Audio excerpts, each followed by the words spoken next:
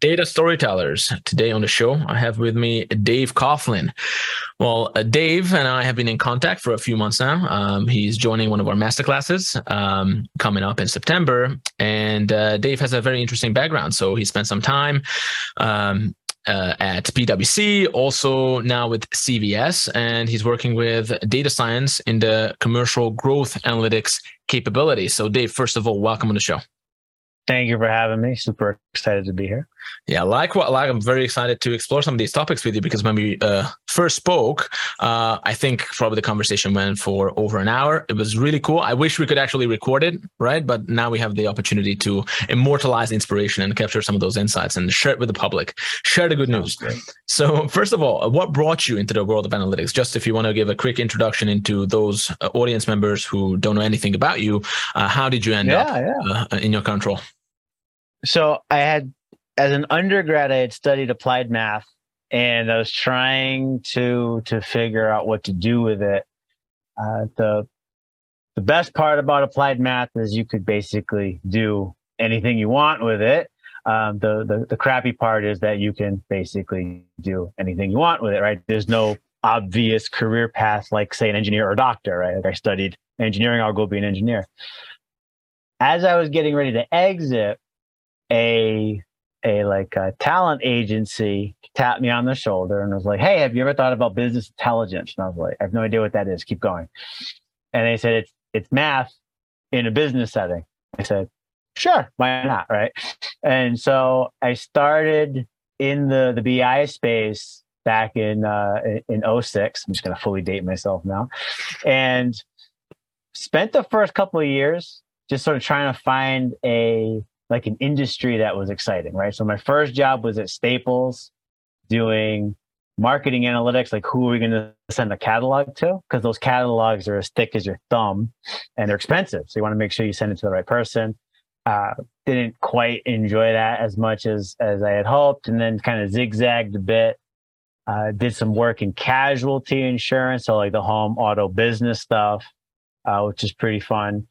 But a bit mature, and I wanted something that had more white space, and that's how I got into healthcare. And I've been in healthcare since 2011, so about a decade plus in healthcare. And I was a boomerang, so I was CVS from 11 to 15, PwC from 15 to 18, and then back to CVS ever since.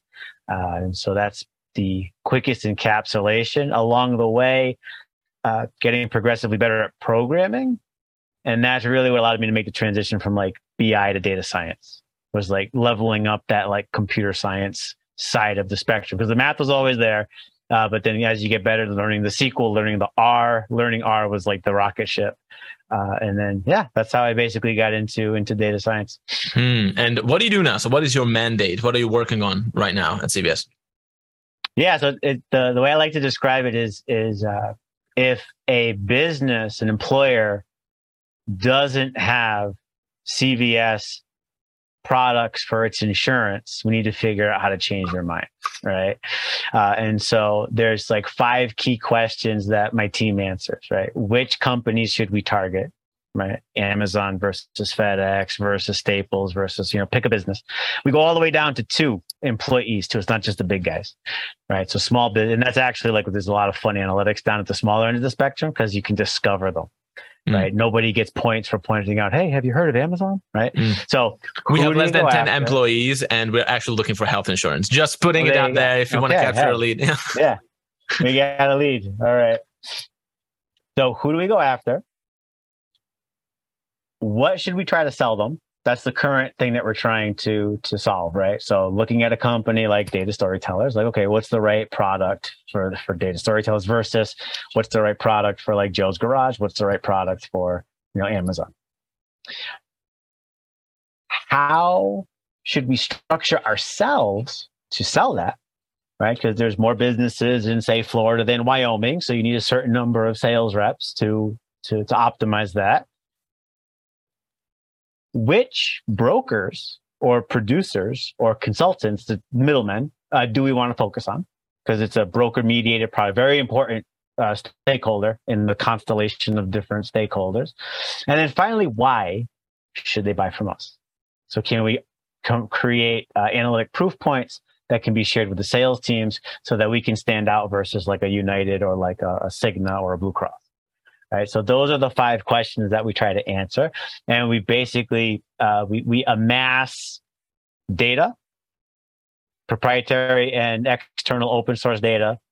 We analyze that data, and then we disseminate those analyses through applications and basically arm the sales organization with the best possible insights to go and try to convert cases. That's essentially the system that we have. And we're measured by how many of those companies we can convert.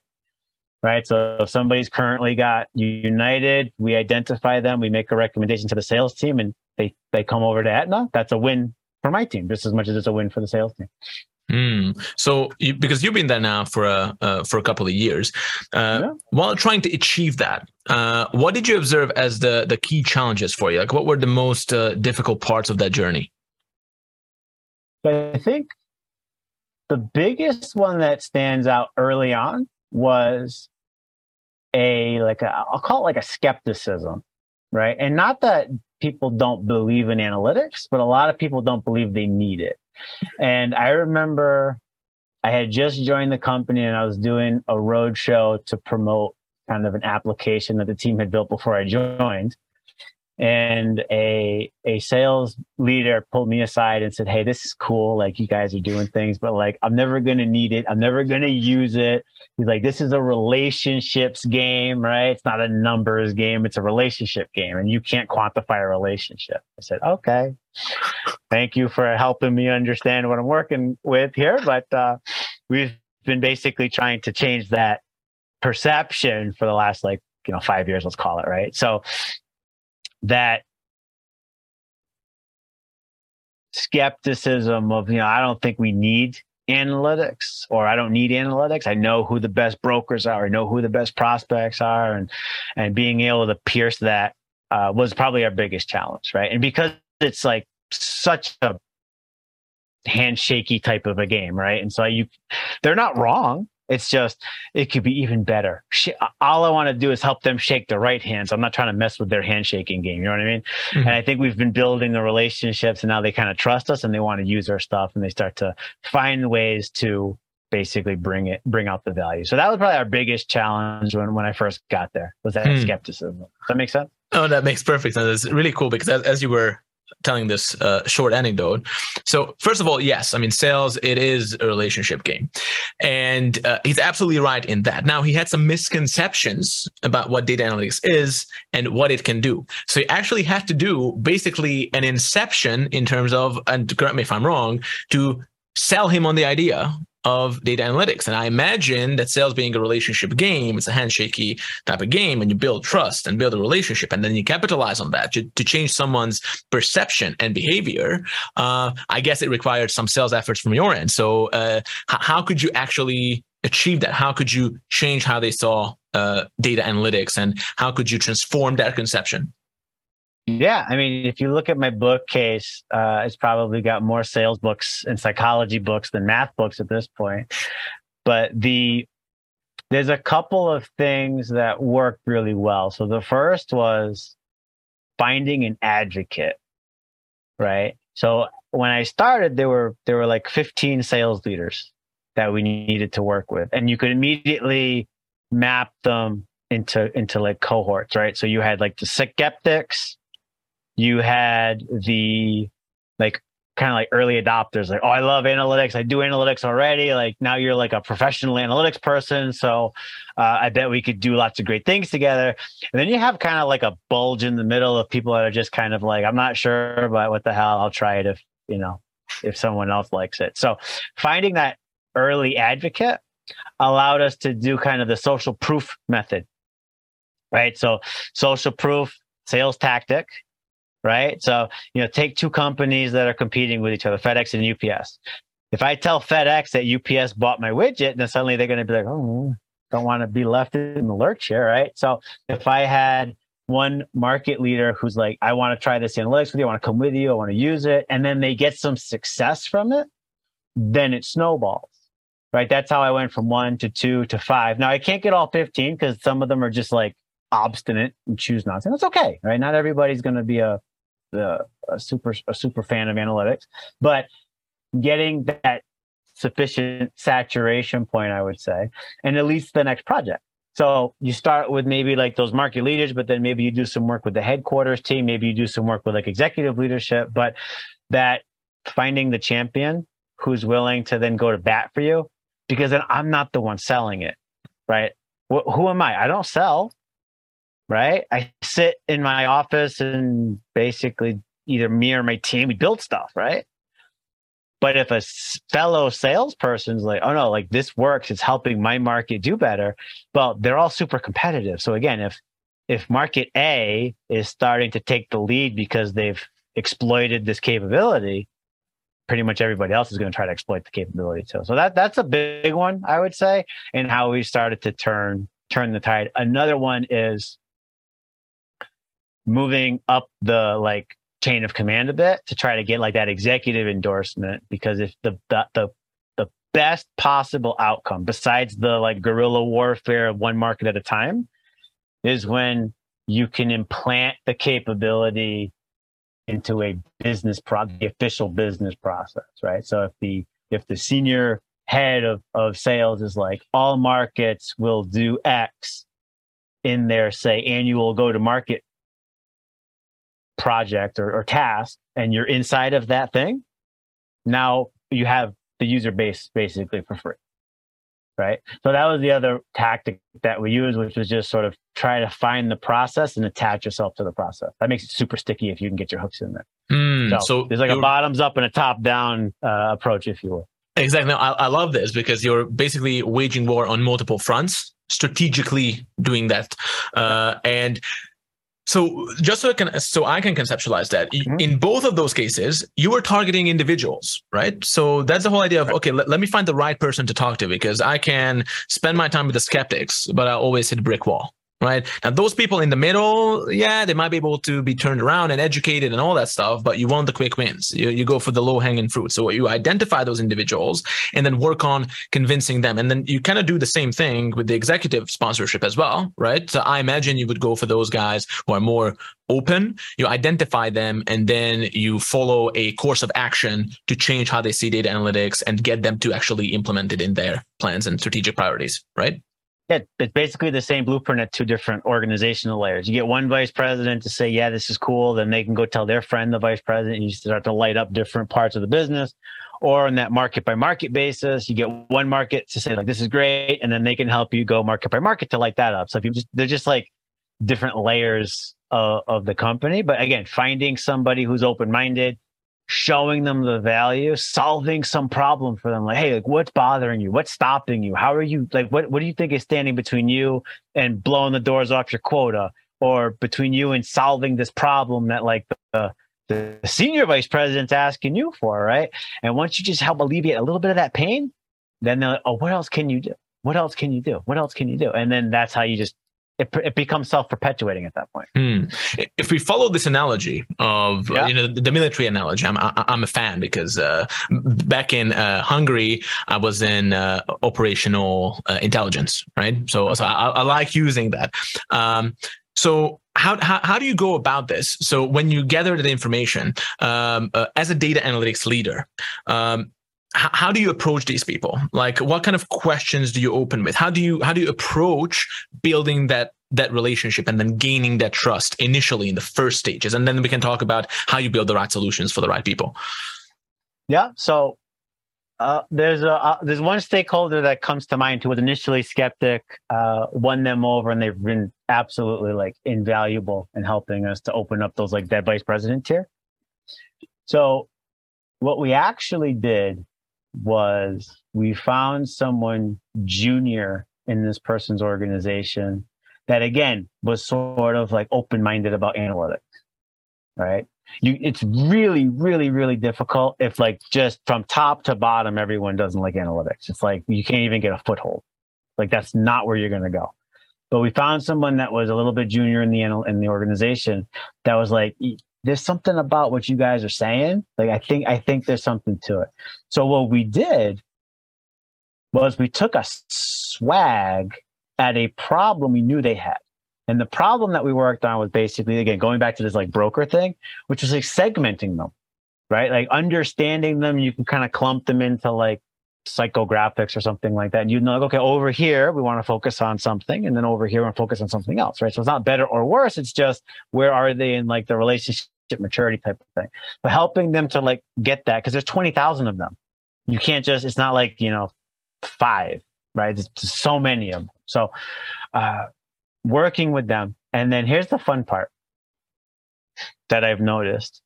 We take the swag. Now we know the swag is wrong, but that like innate desire to correct suddenly lets you know what right looks like. And then you can actually get to what's right. Okay. So we start small. We're working with her. She's basically confirming that directionally it's correct, but it's probably not the right answer.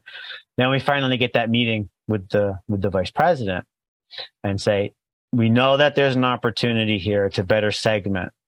So let's show you what we think might make sense. And we had this very thoughtful framework. It's based on like size and footprint and blah, blah, blah. Right. And they're like, wow, like this is super thoughtful. Like we hadn't gotten there on our own. I was like, okay, so I don't like it, but like, I see that you're trying, and I've got other ideas for things I could have you work on, because that's actually not my biggest problem. Right. But it was like that. We still ultimately had to find an advocate, but it was like to go back to the military, right? We didn't go for the general. We went for like the lieutenant. And then the lieutenant's like, yeah, there's something here. And then we worked our way up to that vice president or that general in this situation. And then it was like, okay, I appreciate what you tried to do. It's not really what I want, but now that you've shown me that what you're capable of, you're not just a bunch of like random people I've never met. Here's something I'm going to challenge you to solve. And then that's what we did solve. And then we're off to the races. Now we've had 13 different use cases, and this person continues to partner with us on future projects. So I guess I basically just went all the way back to just talk about what I did before, right? Find an advocate and then, work your way up or work your way over. But that's basically what we did for them. That makes sense. Anything you want to? Yeah, absolutely. And then following the chain of command. So that was really cool. And also ultimately you demonstrated competence, you demonstrated willingness to understand what they're doing. Right, because what we see often, and it's a mindset issue, and you can't really blame the data analytics practitioners, because when you work with numbers all the time, you work with technology all the time, it kind of shifts your thinking, and you end up missing the forest for the trees. Right? Am I using that expression well? Yeah, I think so. Yeah. So basically, here you took that first step, and then you kind of earned your way into solving a real problem. So might I ask, because I have a few questions around this, but you mentioned that you have more sales books now on your shelf than data analytics books. Like, is there any one of those that you like particularly? Because I was also brought up in sales, particularly like back in the day when I entered the business world. And I know that 95% or maybe even higher percentage of these sales books are actually garbage. But then there are a few that really hit on the realities of human decision making, that if you extrapolate and then you map it onto your own business environment, you can actually get great results. Do you have any favorites? I do have a couple. So the first is Influenced by Cialdini. Yeah. The second is Never Split the Difference by Chris Voss. Yeah. I will tell you, like, for that one in particular, like, if I think of books where it's like maximum read it and then use it, like that's probably number one. It's so practical. Like that book is so practical. And then there's another, it's 2 books. Hold on. David McCrary has 2 books. They're like plays on the following phrase, like you are less dumb or you are not so smart or something like that. There's 2 of them. It talks about cognitive biases and heuristics that we fall into. So there's that great example that is in his book that I see this all the time. People cite it. It's they were trying to figure out where to armor fighter jets, going back to the military analogy, right? And so they looked at the jets that came back from missions, and they're like, okay, well, here's all the bullet holes. Like this is clearly where they're getting hit. So that's where we should put the armor. And then someone said, well, no, because they're coming back. So those are like safe places to take a bullet. you probably want to armor the stuff that's not getting hit because that's actually the sensitive stuff. So it sort of inverted the interpretation of the data. And like that's in his book. And I see that one all the time, which is, and that goes to the bullseye story that I know we're going to try to work in here. Yeah. But those books are also super useful because you see these cognitive biases and heuristics all the time. And analytics' job, I think, in many ways is to counter that. But also, as analytics professionals, we have to be careful not to fall into them ourselves. Right? I don't think anybody works harder to find the right answer than a data scientist who can, torture the data, bend like the damned lies and statistics type thing, right? So, and that, I think that's a Mark Twain quote. But you got to make sure you're not falling into like a sunken cost fallacy or availability bias, right? Like you don't want to Google for the source that agrees with you. You should Google for the source that disagrees with you, right? So those books. So Influence by Cialdini, Never Split by Voss, and then David McCrary's 2 books on cognitive biases. I would say those 4 would be like the best starter kit. So I haven't read the McCreary books. Influence and Never Split the Difference, along with Pitch Anything from Oren Klaff. I can recommend it to you. Okay. No, really good. I mean, again, I read so many of these. My top 3 are Influence, Never Split the Difference, and Pitch Anything. It's about human decision making. Yeah, it's based on neurobiology, and nice. It's really good. But I haven't read the McCreary books. Yeah. So cognitive bias, because I will have maybe some questions around like how do you implement some of those principles, because that's what Cialdini or Cialdini, because he has an Italian background. I'm not even sure about the proper pronunciation, but Cialdini. So that's basically about the 7 key principles of human decision making, right? I would be interested in how do you implement that in a senior data leadership role, but also Never Split the Difference. I think that's an obvious one because you always negotiate, right? Both in life, but also as a senior data practitioner, when you're trying to sell analytics in the business, it's ultimately a game of negotiation. Maybe not bartering as you think about it, because it's a very specific subset of negotiation, but negotiating perspectives, changing someone's view and shifting how they view the world. So, but about the McCrary books, so the cognitive bias, this is really interesting to me because you said that you can use it and leverage that concept in 2 different ways. One is that you don't fall into that trap yourself. So you're being conscious that you work with a specific subset of technologies that can really influence how you think about the world, and you need to break out of that so that you can connect to your audience. But at the same time, if you do have that perspective that the outside world doesn't have, and can look for ways of how to leverage that and bring that into their world to maybe reveal something that they haven't thought about before. So I would be interested in that. So how did that happen? Because you kind of mentioned, you hinted at that you guys found something that the business did not understand, and you could actually generate huge value through that. So what actually happened? Because I'm beyond intrigued at this point. Okay.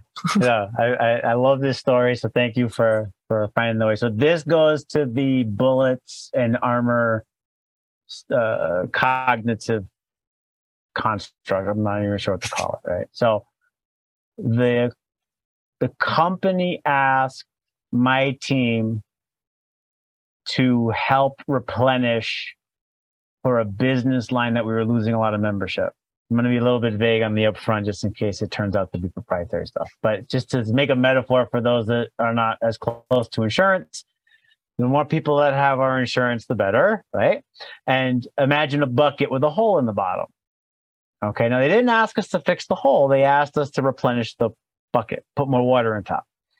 Now, if you had asked 10 people at the company, like where to go and find opportunity to replenish the bucket, 11, because somebody was eavesdropping, would have said, you have to focus on the smaller end of the spectrum.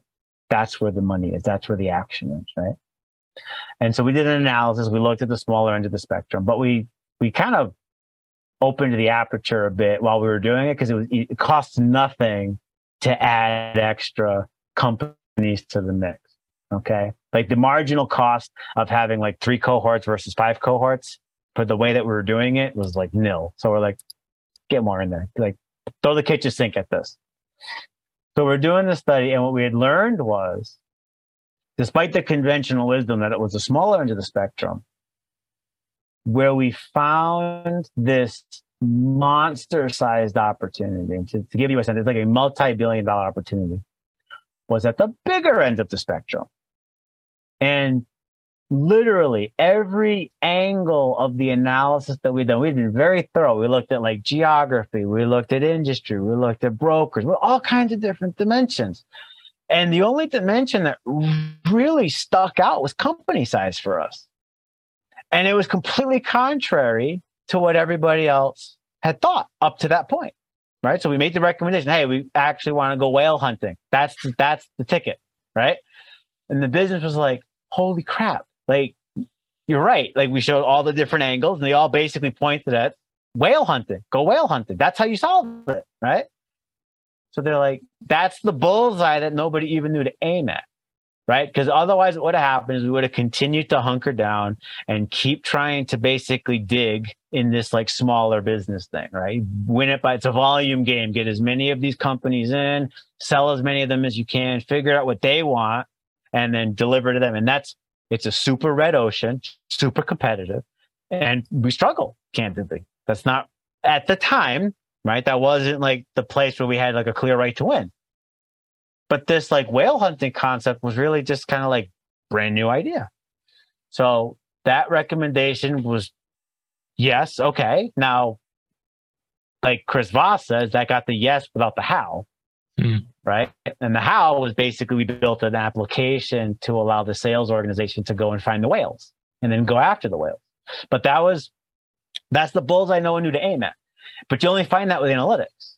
But you also got to tell that in a coherent way, which is why, when you reached out to me about storytelling, I was like, aha, this guy gets it, right? Because it's not just, I could have had a spreadsheet.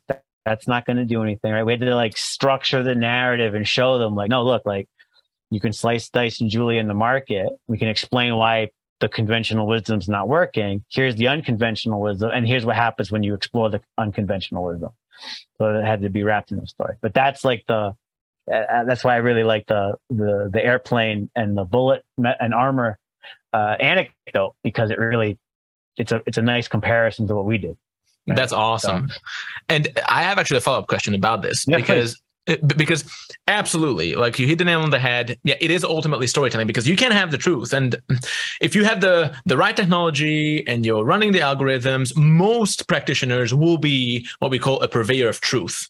But the truth in and of itself, if you don't know how to deploy it, if you don't have that finesse of actually getting that truth to reach the right people the right way, well, you just won't get the results. So when you were telling the story, I actually didn't know what how it will actually end up in terms of a success, or did you experience some major resistance? Because correct me if I'm wrong, but in these situations, when you bring something new, something that's revelatory, like a real business epiphany, and you're like, I always tell the story that when we had a dog, his name was Bear. It's a massive dog. And we used to have these family barbecues, and Bear loved to hunt cats.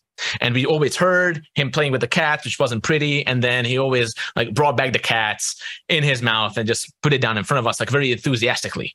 But we weren't as happy about it, even though he thought that this would be the best thing. So in this case, when you don't know how to really present your findings, you can hit resistance. So in this case, when you have people working in a particular way, like say they work with that market, they have a habit of reaching out to the smaller businesses, and these people are usually like very good at what they do.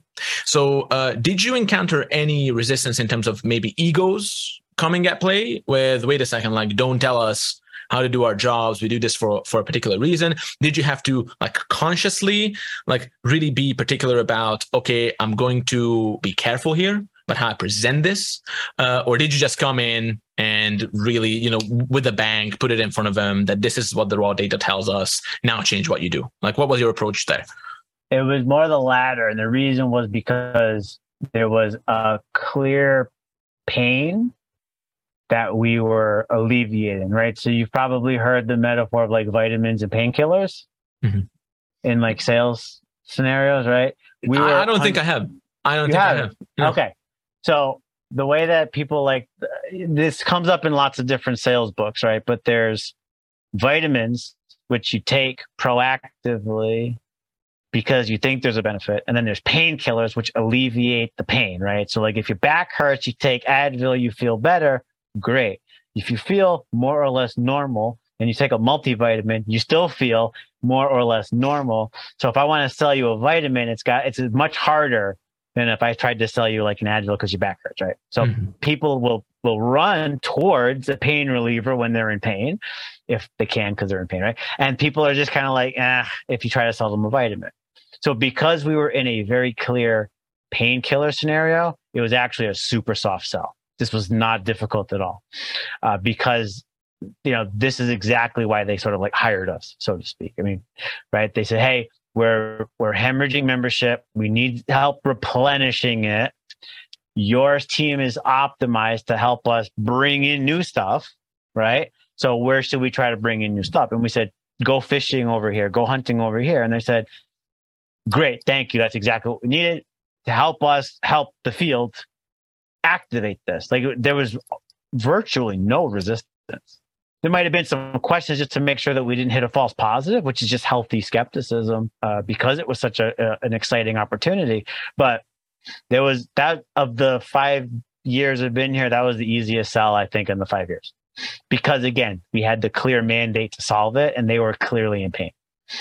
This is so cool because I always talk about how with you guys, you are ultimately running a business within a business. You're an entrepreneur, right? You have a product to sell, and one of the keys for good product sales is the right positioning. So you can have the best product with the flashiest, shiniest features. If you don't position it well, then it won't be well received. And what you said, because I haven't heard the vitamins versus painkillers dichotomy, but absolutely the principle of hit the pain point. First of all, find the pain point, and for that you need meaningful human interactions to find out what that pain is. It can't just happen. You can't just take a guess. So you can't really circumvent the effort of listen to this person, dig down into their pain, see the world through their eyes, deploy some tactical or strategic empathy, right? To use the Chris Voss Chris Voss concepts. So that's great, and then you can sell the product into that.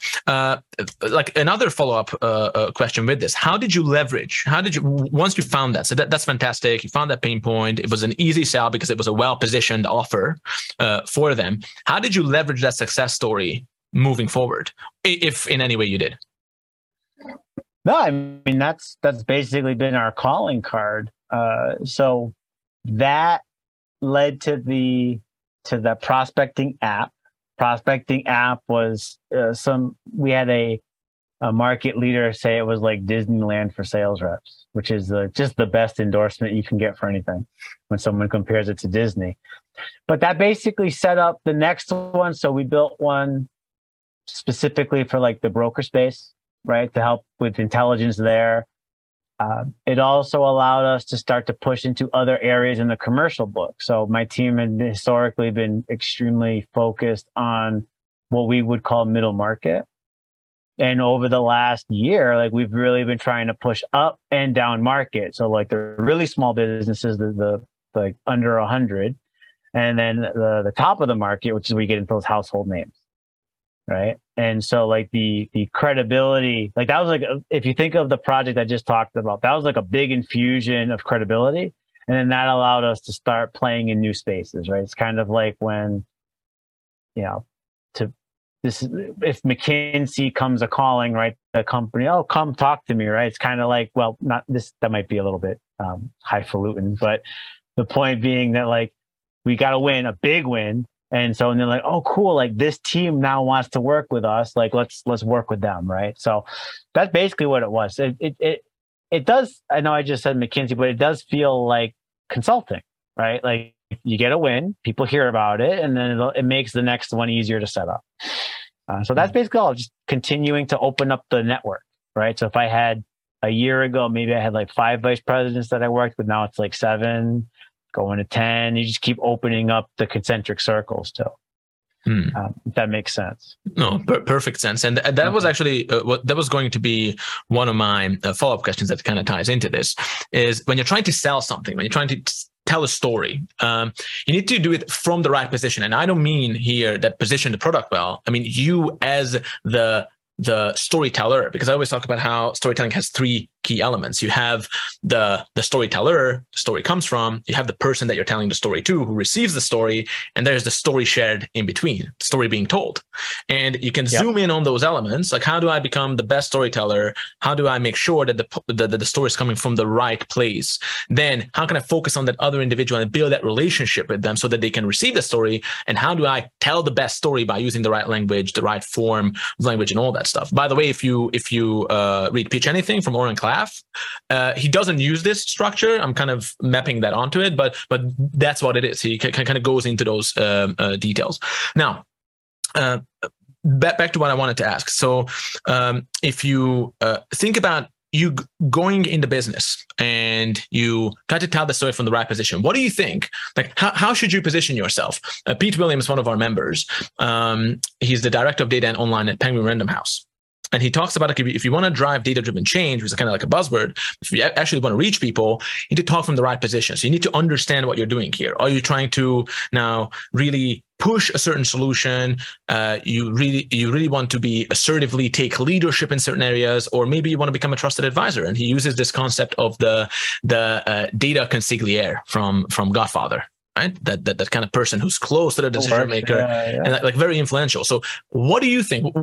How should senior data analytics practitioners see themselves and position themselves in the business to be best received? So, I think that trusted advisor is probably where I would go if the question hadn't been primed. Right, I would have probably landed on that myself. And the reason is, analytics inherently is a question answering service, right? And like, what is an advisor doing if not answering questions, right? And so I guess the unique spin I would add to that is channeling that advice through the listener's incentive structure.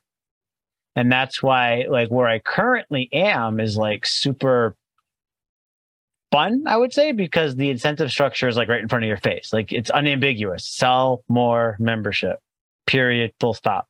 There's no questions. I know exactly when we're successful. I know exactly when we're not. But if I'm talking to people in the sales organization or the commercial organization, and if I maintain that connectivity to sell more as I'm advising, then it allows me to sort of have that place at the table to be that advisor. Now, there's always room to grow in there, right? But the advisor is the right metaphor for it, right? Because analytics, again, this is my own personal philosophy. Like, we can find cool stuff that they could aim at, but they're not going to take direction from us because we're not the business usually. We're like, I'm going to kick myself as soon as I say this, but it's like we're an enabling organization. We're like IT. Like, IT doesn't set the strategy. Finance doesn't set the strategy. Finance funds the strategy. IT doesn't set the strategy. They enable like the technology that allows the strategy to be executed. Right? There's a team, the business, that sets the strategy. The best place for analytics is to help be the advisor as that strategy is still being worked out, or to help them if their goal is to do X, what's the best way to deliver X based on the analytics. So yeah, we're absolutely, consigliere is like the perfect metaphor for it, because I absolutely know exactly where he's going with that, and I think it fits perfectly. So, and if you think about the Godfather, the consigliere is the most influential character in the movie, and there is this gap of influence. You mentioned the book Influence. I think that is so relevant, and I would want to understand like your way of increasing and improving your skills and competence in this area. One way is to read books, but then before we go there, so when we think about closing the gap between the business and data analytics, there are a few points of contention there, some frictions, some misalignments. One is usually the understanding. The business doesn't really understand what data analytics is.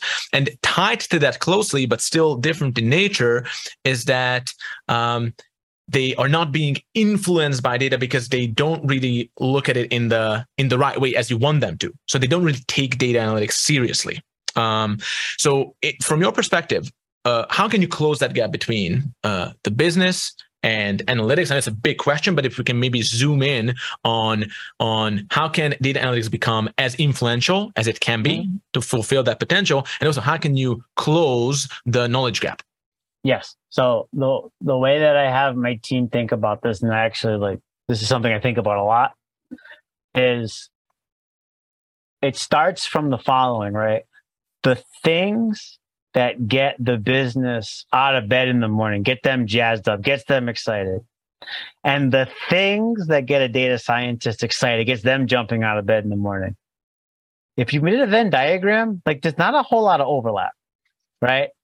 You think about when you talk to a data scientist, an actual practicing data scientist, what are they going to get? You can hear it in their voice. They're going to geek out over techniques, or I learned a new package in R, or I learned a new model. I learned how to do neural nets. Awesome. That absolutely would never diminish that. But the business doesn't care, right? Business never cares.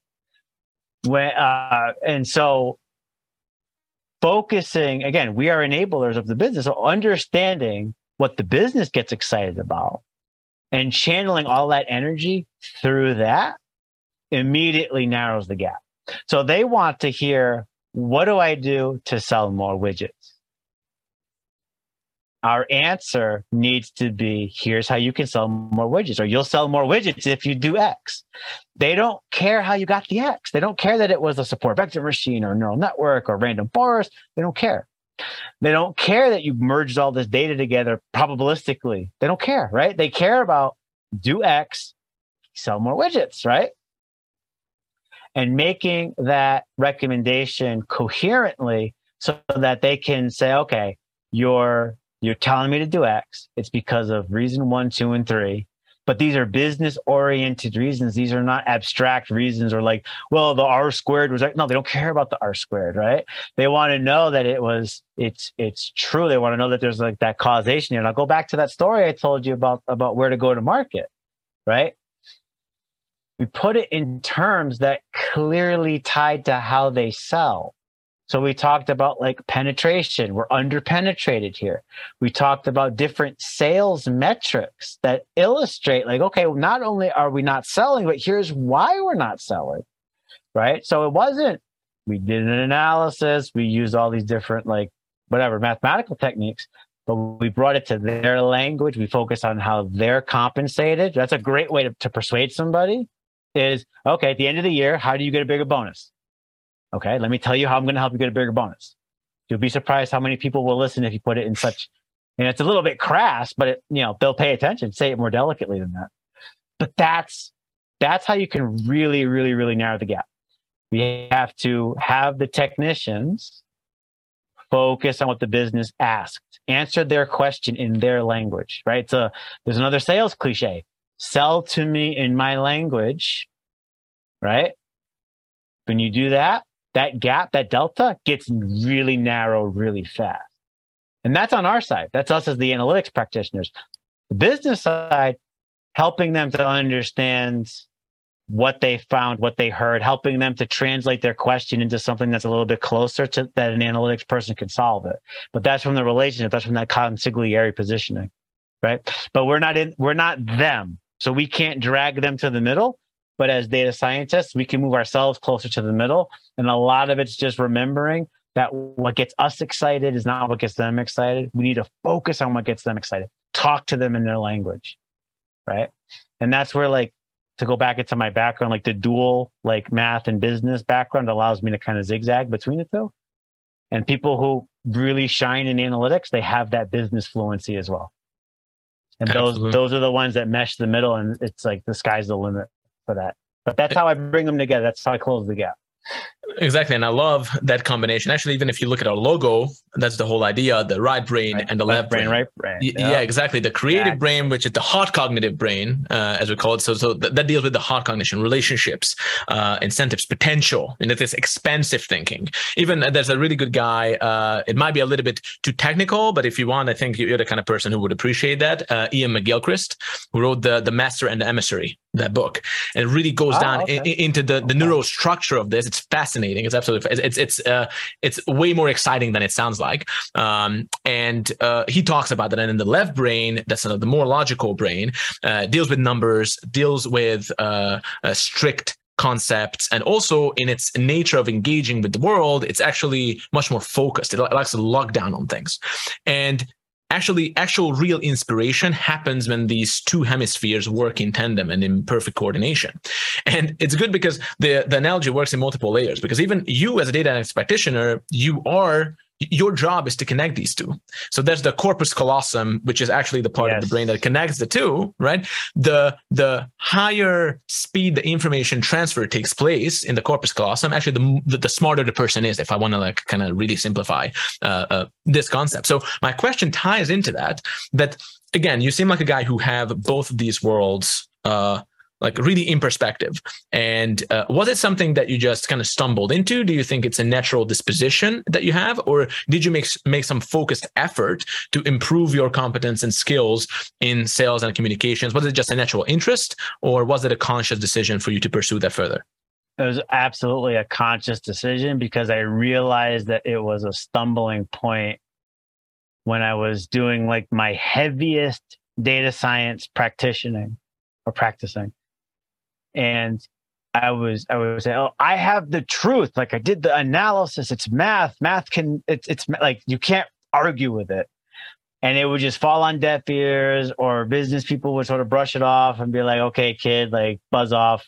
Kind of like the stereotypical, hey, nerd, get out of here. Right. So, and that was a major stumbling block. I would say somewhere, call it 2012, maybe something like that. So I've been doing this, trying to figure this out for 10 years. You're never done, right? Mm-hmm. But it became extremely apparent to me that if I didn't get good at communicating, I was toast, right? And so I started to read. I think my very first business book was Clayton Christensen's Innovator's DNA. I don't know. Oh, because CVS was doing this really big innovation, capital I versus little I. And I was like, all right, let me go find some innovation books. And Christensen basically wrote the whole stack of books on innovation. I said, all right, I'll start with him. But one of the things in that chapter was the relationship part. And that's sort of what I grabbed onto. And then I did consulting. Now, if you want to throw a turbocharger into your communications toolkit, just do consulting. I mean, having a deck thrown back at you, this is crap, fix it. You get good at communicating because you're forced to, otherwise it's sink or swim, right? So not saying everybody needs to do a tour of duty in consulting, but that very deliberate acquisition of skills. And it was unnatural for me because I was, again, technician. So it cost nothing. I was always excited to wake up in the morning and watch a YouTube video on something technical, right? Dr. Ung's video series on his machine learning course where they're using MATLAB and stuff. Whoa, that's fine. I'm going to go watch that. That's fun. Learning how to align things on PowerPoint. I was ugh, right now, right? Maybe I'm over rotated the other direction, but that was a conscious acquisition of skills. And so anybody can do it. But if you think about data scientists at varying levels, right? You're hired to be a data scientist. And I think even the way that we recruit people sort of sets people up to be over rotated on the technical stuff.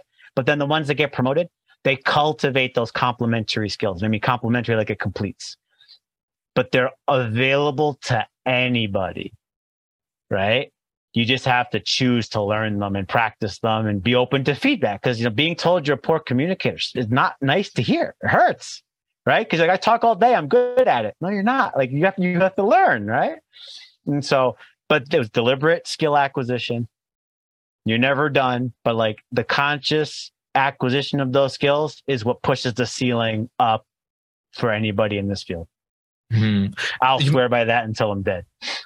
And how do you approach training your team in that way? Because again, we've heard this a million times, and it's a reality that data scientists are super intelligent, PhDs, they understand the technology and they can do magic with that stuff. But when it comes to deploying that in the business, there is friction to put it mildly and be diplomatic about it. So how do you approach, first of all, getting your team to understand this reality and then actually getting them to improve some of those skills and competences to engage with the business in a more meaningful way?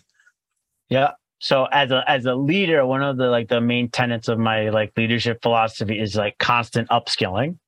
This happens to be an area where there's lots of room to upskill. So it's just baked into the DNA of the team. So I realized that we had a need, so I built a course to teach it. Right.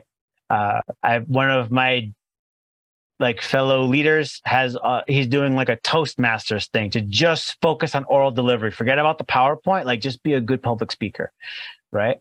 So it's really committing to it, right? It in some ways it's like exercise. If you want to get in shape, you got to do it. You have to force yourself to do it until it becomes second nature, and then you don't have to think about it anymore. But taking somebody who's oh, I'm not good at PowerPoint. Okay, well then let's get good at PowerPoint. I'll teach you how. There's a clear picture of what success looks like for a lot of these skills, and you can map from your current state to that desired state and fill in the gaps. And having someone to have that feedback loop, I think being open to and soliciting feedback is a major way. It's hey, director of mine or senior manager of mine or whomever, I'm actively pursuing this skill. Can you please point out what's working, what's not working for me? Right. So having that feedback loop, having that commitment to growing it, because I think my own opinion, having just interacted with lots of people, is they brush this off because it's not as fun as the technical stuff. And the way I try to frame it for people to give them an incentive, and I put it in mathematical terms for them because that's what's going to resonate. If you take a line and you 8 inches long, 8-inch line, okay, and you go from 8 to 10 inches, all right, that's a 25% gain, but that could be very difficult. But if you take perpendicular lines and you want to grow the area, well, if you take those same 2 inches and put them on you can dramatically blow out the area, right? A 4x4 is much bigger than a straight line. You could do this in 3 dimensions too if you want to go from a plane to a box. But this doesn't work without a visual. So that's my mistake for going down here. But growing cubically will always outperform growing linearly. Right? Scott Adams has this nice framework where it's being at the 70th percentile for 10 different things will make you a monster compared to somebody who's at the 99th percentile in one thing. And I think my own observation is that professionals in general try to be the 99th percentile, whether you want to be the 99th in accounting or data science. And it's when you open it up to grow cubically or even just quadratically that it's wow, this really opens things up for you, right? Because it's so hard to get to the 99th percentile in data science because there's people there's just people like Professor Ung, basically damn near invented the field. You're going to compete with him or find a different axis and then you can grow on it, right? So that's how I try to instill the framework, right? So constant practice and then helping people to appreciate that cubic or quadratic growth instead of linear growth. And if you get the commitment, you get the practice, you get the good attitude because you've opened up their mind to thinking about growth cubically, you typically get the progress. And you can show the progress too. Hey, look at this deck you made a year ago. It's terrible. Look at this deck you just made a week ago. That's beautiful, right? And then they can see it, and then it's the same thing, right? So it's that's funny how I try to grow it. No, that's so cool. And it's funny that you mentioned Scott Adams because that's how I actually learned about the book Influence. I think I listened to I think I listened to a podcast between him and Sam Harris, I believe, and it just blew my mind because it was a whole different view on human psychology and influence. And I know that book. I can't remember the title that you mentioned about skill stacking. It's all about you don't need to be the best at something in the world, it's enough if you get into the 70, maybe 80%, maybe in one skill, and then just keep it relatively good in others. And then there will be a unique amalgamation of those skills that will be in and of itself one of a kind out there. So it's really cool. Do you remember the name of the book, by the way? It was something about and keep still winning. So he has something. It's like how to fail and succeed or something like that. But he mentions that construct, I think, in like every book he writes. So any exposure to Scott Adams will probably give you the gist of this. I think I saw it, putting the political nature of it aside, in Win Bigly. I read that too. In Win Bigly. And he also mentions Cialdini, how Cialdini is the Godzilla of the weapons. He says that you have these skills, and then you have the weapons grade. Weapons grade, persuade. Yeah, that's what it was. Yeah. So that was a really powerful endorsement of Cialdini. Yeah, absolutely. Well, Dave, this was really fun, and we still have a lot to talk about. Unfortunately, our time is up, but I'm sure we can continue the conversation in some way. Actually, we have some thought leadership pieces now rolling out, and just based on this conversation, I would love to capture your perspective and maybe zoom in on some things. So I'm sure that our audience members would love to hear. And this was really fun. If you had just one key advice to give to your fellow practitioners who want to take advantage of the decade of data that's upon us, what would that be? Focus on the complementary skills. The technology is only going to make the math easier. And so if you want to stand out, you've got to be a good communicator. You've got to be able to contextualize the math. You've got to be able to understand the business. That's what's the difference between someone who caps out at making 100K per year and someone that goes all the way to $500,000. Being able to complement the technical, because the machines are only going to get better, but that human part, that complementary part, that's what's going to set people apart. Amen. That's my closing thought. Amen. Well, let's keep sharing the good news moving forward. Thank you for being on the show. It was a lot of fun, and we hope to, absolutely. And we hope to have you back and continue the conversation. Right on. Thanks for having me. Take care.